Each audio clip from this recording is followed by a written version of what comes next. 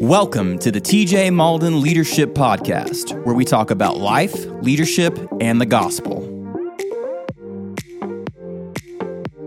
Oh, what's up, everybody? Thank you so much for hanging out with me today. Today is episode 20. Man, that's wild. Season 2, episode 20 on the TJ Malden Leadership Podcast. And today I want to talk about something that I have been thinking about this since 2019. I know what you're thinking, TJ. You have not been thinking about this podcast since 2019. You're right.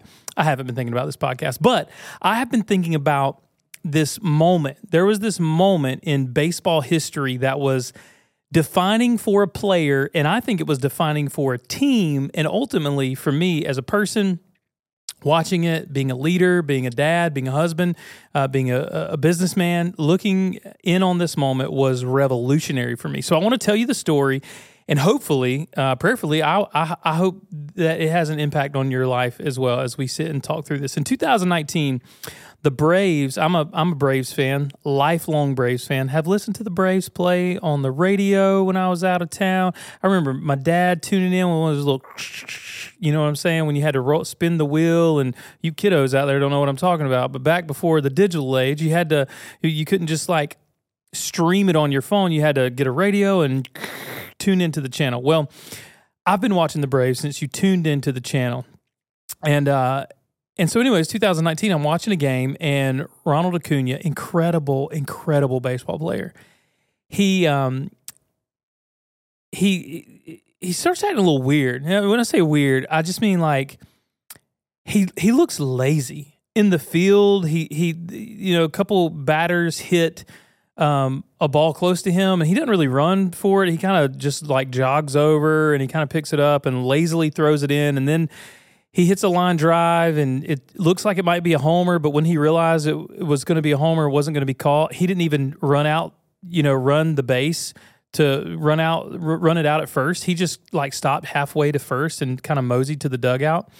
And I'll never forget this moment. Snitker, the coach, benched him after he didn't run out the plate at first base. And I remember thinking in this moment, I'm like, holy smokes, this dude's got, at the time, I think it was $8 million. It wasn't a great contract, but he had a contract. He's an MLB player, and his coach benched him like he was a little league kid. And in my mind was just blown. I was like, man, he's one of the best players on the team.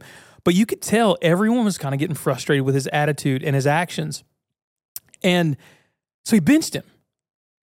And he's sitting there, arguably one of the greatest baseball players, will go down eventually as one of the greatest baseball players of all time, in my opinion. And he's sitting on the bench, twiddling his thumbs, because he let laziness and pride and entitlement win.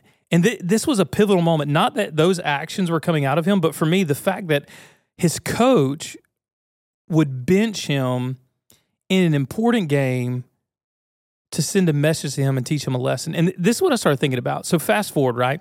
I watched that. I remembered that, just a few weeks ago, Ronald Acuna, the same player, became the founding member of the 40-70 club, right? The founding member, because no one else has ever had 40 homers and 70 steals in a season. So he was actually the founding member of this deal. And immediately when I saw that, I was like, man, thank you for benching him in 2019. Thank you for I was thinking this to the coach, like, you did something really difficult in the moment, but potentially changed the trajectory of his work ethic, the trajectory of his gratitude for being able to play at the level he played at. All of these things because of this really hard decision to bench him, and he was never the same. His playing, his effort, his attitude has not been the same since that moment. So I started thinking, I was like, okay, if I'm the coach, there's some things that I'm going to think, and I'm the player, there's some things that I'm going to think. I'm going to have to internalize this information in some way. So today what I wanted to talk about, I told you that story so we could think about together what it looks like to be the coach and sometimes having to coach ourselves. All right. When I kind of zoomed out from the story to 30,000 feet, I said, man, what was the coach doing in this moment? Well, the coach wasn't like intentionally trying to embarrass him or shame him. The coach recognized his potential. The coach knew, okay, this could be one of the greatest players of all time. I am not going to let him be lazy. And so that's I think the first thing when it comes to coaching ourselves and coaching other people is we recognize the potential that they have. We recognize the giftings and the talents in their lives. And we at times have to make hard decisions when people are shortchanging themselves or shortchanging their effort or operating in laziness or not being efficient or effective because we see the potential. A great coach, a great leader will recognize the potential even when the player has forgotten it. So we recognize potential. The next thing he did not excuse below potential effort. And this is what I started calling it. When I started looking at examining my own life and people around me, I started thinking, okay, this coach did not excuse below potential effort. There have been times, and I've seen this happen I've seen this happen in the business world. I've seen this happen in the church world for sure, where people will excuse below potential effort because they want to be nice, or because they want to be accepted, or because they want to be cool, or because they want people to like them and to love them, or because this person belongs to a certain family, or this person is so good at their gifting, they're going to excuse below potential effort. Well, no, a good coach, doesn't matter who the person is, who the player is, what they're doing, if they see them operating below their potential and giving effort, giving attitude that is below their potential, below who they really are, the coach has to call that out and begin to make shifts and changes. And then the last thing that the coach has to do is they have to make a tough decision.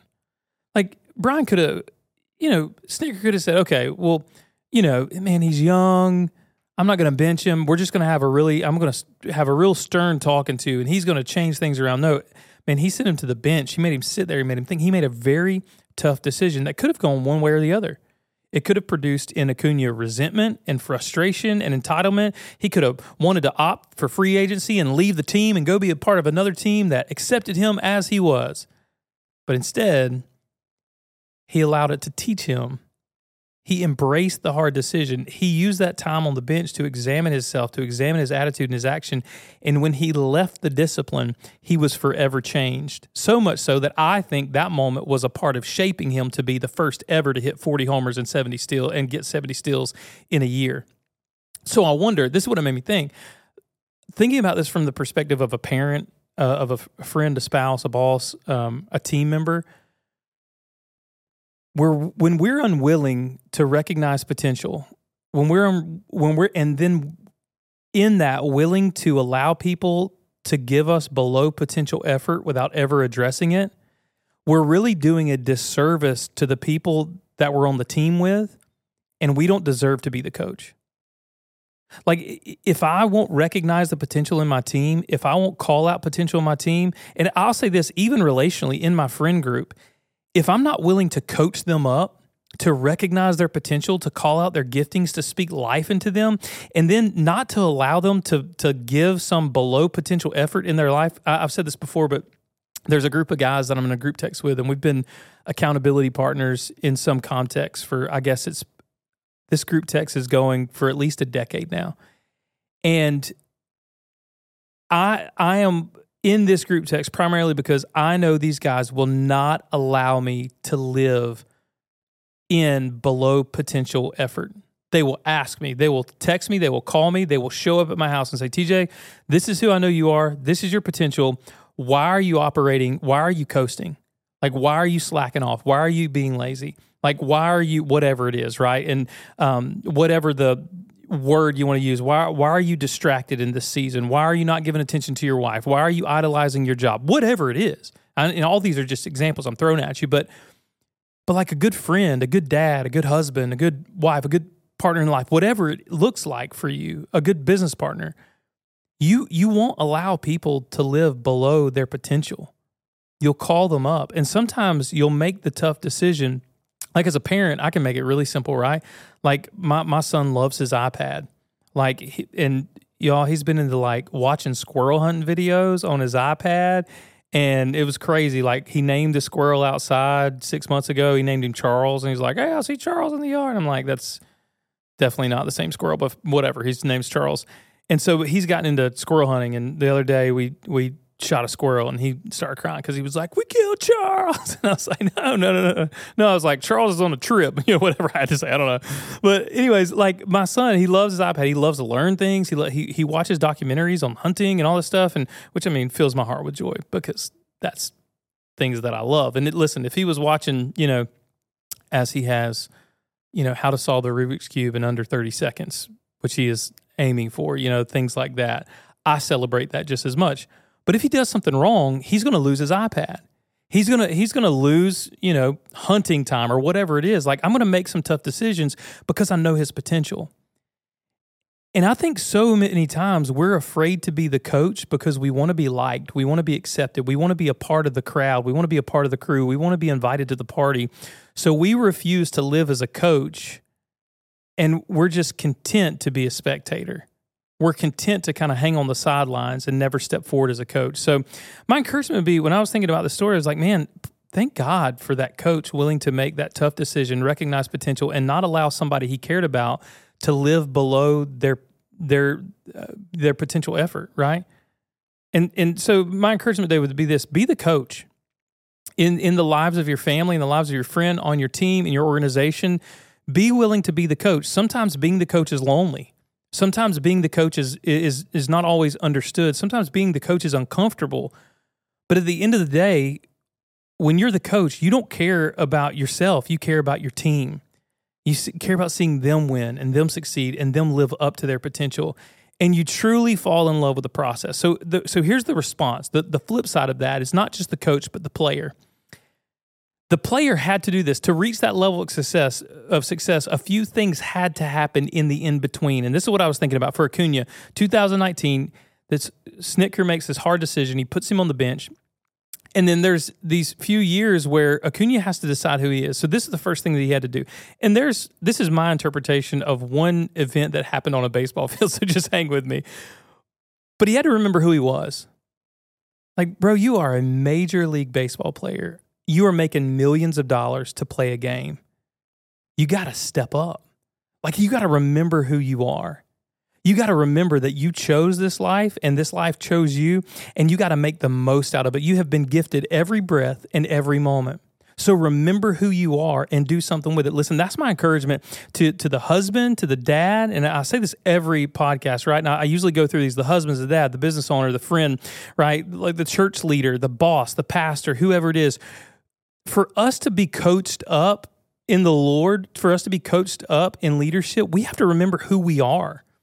Like, we have been trained. Many of us have read leadership books. We have been shaped by our past and shaped by our present and being shaped into who we're going to be in the future.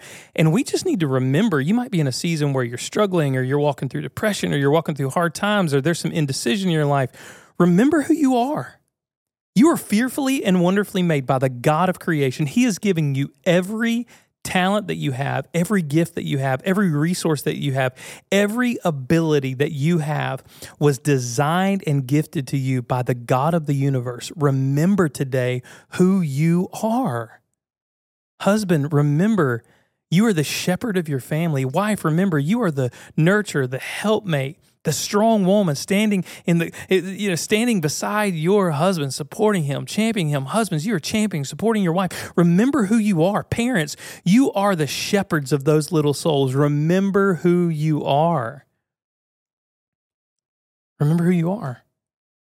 Bosses, you have an incredible opportunity to empower people, to shape people, to coach people, and to pay people. You literally can change people's lives by your recommendations, the raises you give them, the compliments, the way that you help them build their resumes. Even if you look at every team member, if you're a coach, if you're a boss, and you look at your team as a means to an end, that's going to end badly for you, because you'll have eventually people will catch on to that, and you'll have a huge turnover rate. But if you look at people in your organization as sons and daughters of God entrusted to you for a season to invest in, then you won't hold back anything that you have from them. You'll give them money, you'll give them time, you'll give them resources, you'll put books in their hand, you'll send them to conferences, you'll do everything that you can, because what you realize is the people God has entrusted to your life are not a means to an end. They're a blessing from the Lord that you get to shepherd, you get to love, you get to lead, you get to disciple, you get to care about. And so, and that sometimes that's a reservation too as a boss, especially if you're a pastor. Like, well, if I spend all this time and if I invest my talent and I send this person to conferences and they get really, really good at their job and some bigger church or some other church or some different church gets them, then what have I lost? Absolutely nothing. You've gained because you were faithful to steward that person and then send them out. Like you were able to better the kingdom of God because of your investment in their life. I tell my team this all the time, and I'm chasing a rabbit, but you signed up for this, so let's just roll with it. I tell my team this all the time, and I may have even mentioned this, especially people that work on this podcast because they're so excellent. There's no one on our staff that I don't believe is incredible and excellent. And I always try to say this a couple times a year to several individuals on our staff, because some I know they're going to be here forever, probably, unless the world ends or aliens really do show up or something. I don't believe in it. Anyways, but there's this one verse in the Old Testament. I'm joking. I'm just playing. I tell them all the time, listen, I want you to know if you get a job offer, if you get an opportunity to better your family, to walk in your gifting, I want you to know that there are going to be no hard feelings from me. I always say this, it'll hurt my feelings because I love you so much and I would not want to come to work without you here, but I would celebrate you because I want what's best for you. And not hurt my feelings in an offended kind of way. It would just make me sad because I really love the people that I work with. Listen, if that's our mentality, then we'll be coaches. If that's our mentality, I've been gifted these people to invest in, to love in, to pour my life into, to lead, to shepherd, to guide, and then send out into the world. Listen, we will treat our children differently. If we recognize, there's a great quote by Robbie Joyner, and he says this, you tend to do more with the time you have when you realize just how much time you have left. And when it comes to I told y'all this a few weeks ago, even about my wife. We've been married 12 and a half years, and I was kicking around with her. I was like, Tay, we only get this trip 2 more times when we're potentially really healthy unless something changes. And then if, 36, 38 more years, I'm knocking on 80's door. I've read the statistics, you know what I'm saying? I'm going to be doing good if I'm alive at 80. So recognizing that, man, that makes me treat my wife differently. It makes me treat my kids differently. Makes me treat the employees that God has gifted me to be around differently. I only have so much time with you. You may go to another job. You may go to, my kids are only going to be in the home for a little bit longer, and then they're going to go to college, or they're going to go, to tech school, or they're going to, find, Cameron may fall in love with construction, or, man, he may want to open a lawn care business. I don't know, whatever they want to do, but they're going to leave my house at some point. So knowing that I just get all of these people, right? And I say manage, I use that word loosely, but God's the boss. God's the greatest father of all time. He's the greatest CEO of all time, right? He's the greatest boss of all time. He superintends the galaxies. So I'm just one of his managers sent here to care for the people he's entrusted in my life. And whether you like it or not, you are too. And when a player can be reminded of who they are, when you take your position as a coach and you begin to coach and love the people around you, you help them remember who they are. This is what happened in Acuna's life. He began to remember, wait, I am a professional baseball player. I should hustle every play. I should put work in the batting cage. I should do all these things. And then he just began to trust the process.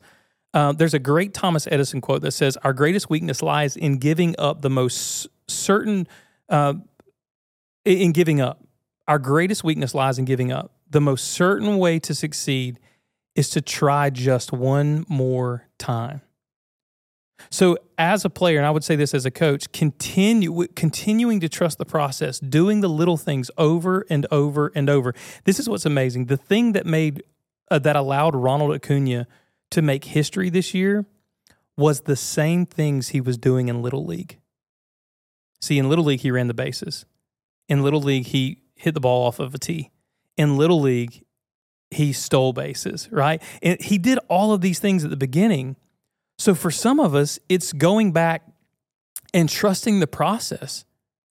Like not giving up in the middle, not giving up in the middle of the relationship, not giving up in the middle of the job just because it's hard or difficult, not giving up in the middle of the dream just because life is pressing in on us. Man, what would it look like to wake up just one more day and say, you know what, just one more day, just one more time, I'm going to be the husband that God called me to be. One more time, I'm going to be the boss today that my team deserves. One more time, like I don't even feel like it, but one more time, I'm going to put a little bit of effort, a little bit more time, a little bit more money into this dream that I have and see if it takes off. Just one more time. Trust the process. Great players that become great, they remember who they are. They begin to live in their identity, created in God's image. Then they begin to trust the process. They begin to do the little things and just trust the process. They don't have to be at the victory line today. They know it's coming. They just have to keep running the race. The little things. Just one more time succeeding. And then ultimately, here's the last thing for me. They do the simple part over. I love what Vincent van Gogh said. Vincent van Gogh said, great things are done by a series of small things being brought together. So things are done by a series of small things being brought together. And you think about that. Vincent van Gogh, he painted Starry Night, right? The potato eaters. I don't know. There's all these paintings that a bistro at night. He did all these incredible paintings, but every one of them started with one stroke of a brush. The same thing that he did the very first time he picked up a paintbrush when he was a child. He did the simple part over again. And sometimes we get bored in the middle. We get bored in the mundane. We get bored in the day-to-day. But my encouragement would be faithful in the day-to-day, the small things. And God will promote you. And sometimes for us to remember who we are, to trust the process and do the simple part over is literally that. Examine our lives and say, okay, what are some things that I can do over again or start doing again that I've abandoned because I thought I had arrived? Or I thought, and that's what happened with Acuna. He thought, man, I'm a major league player. I don't have to do these little disciplinary things that I did, to get me here. Now I can just do whatever I want. There's a beautiful story in the Old Testament of the Bible in Genesis chapter 26 where they redig some wells. Isaac redigs the wells of his father. And he redigs these wells, and people get jealous of him. They get jealous of his success. And Abimelech actually tells him, there's this dude in the Old Testament named Abimelech, and he's like, hey, Isaac, man, you got to bounce. You got to leave. You got to get out of here because you're too successful and you're growing too powerful and you just need to leave. And so he goes and he digs some wells, and he gets some water. And some people are arguing with him. They're like, oh, that's our water. And he's like, all right, cool, I'll go dig somewhere else.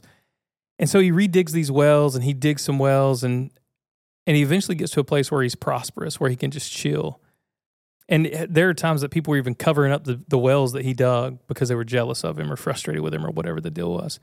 And I thought about this story when I was thinking about Acuna. And I know it's crazy to marry these two things a little bit, but I thought, man, what areas in my life, and I'm asking this question of myself, and you can ask it with me of yours if you want to, but start thinking, what areas of my life have I treated like I've arrived? And I stopped paying attention to the little things. I stopped tending the well that was giving me life. I stopped tending those areas that helped me mature and helped me grow. What are those little areas of my life that I abandoned, those little wells, those little springs of life that I abandoned because I thought I'd arrived, or thought I was smart enough, or I thought I was theologically trained enough, or I thought I was whatever, right? Like musically gifted enough, or whatever your deal is. What are those little things that you could go back and redig? Those little wells that you could turn up again that might just give you life, might give you that joy that you're missing, might give you that encouragement, might sustain you in some dry and weary seasons. Oftentimes, it's the one stroke at a time that's frustrating, right? It's standing in the batting cage, hitting the ball off the tee when you've already made it to the major leagues. But those are the things that got us to where we are. It was the little things. The most easy picture that I can paint of this before I wrap this thing up and let you guys go and is, I've heard this so many times, but I've been thinking about it, and I don't know why, man. The last couple months, I've been thinking a lot about marriage, and I've been thinking a lot about my wife and the gift that she is to my wife or to my life. The gift that my wife is to my life. Say that 45 times real fast. The gift that my wife is to my life.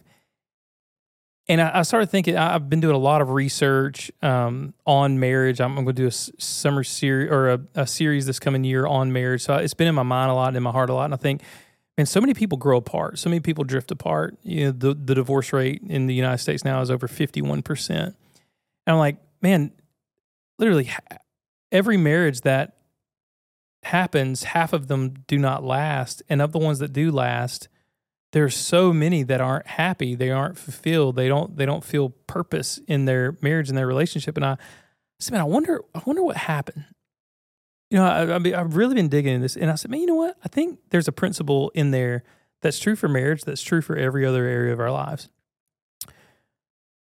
At some point, we stop writing the letters. We stop sending the flowers. We stop sending the sweet texts. We stop putting the notes on the windshield before they go to work or before they get in their car to go to class. You know, all of the sweet little things, I think couples, the things that won each other's heart, they abandon those things because they've arrived. They're married. I think, man, this is true of so many areas of our life. It's not just marriage, but in our jobs.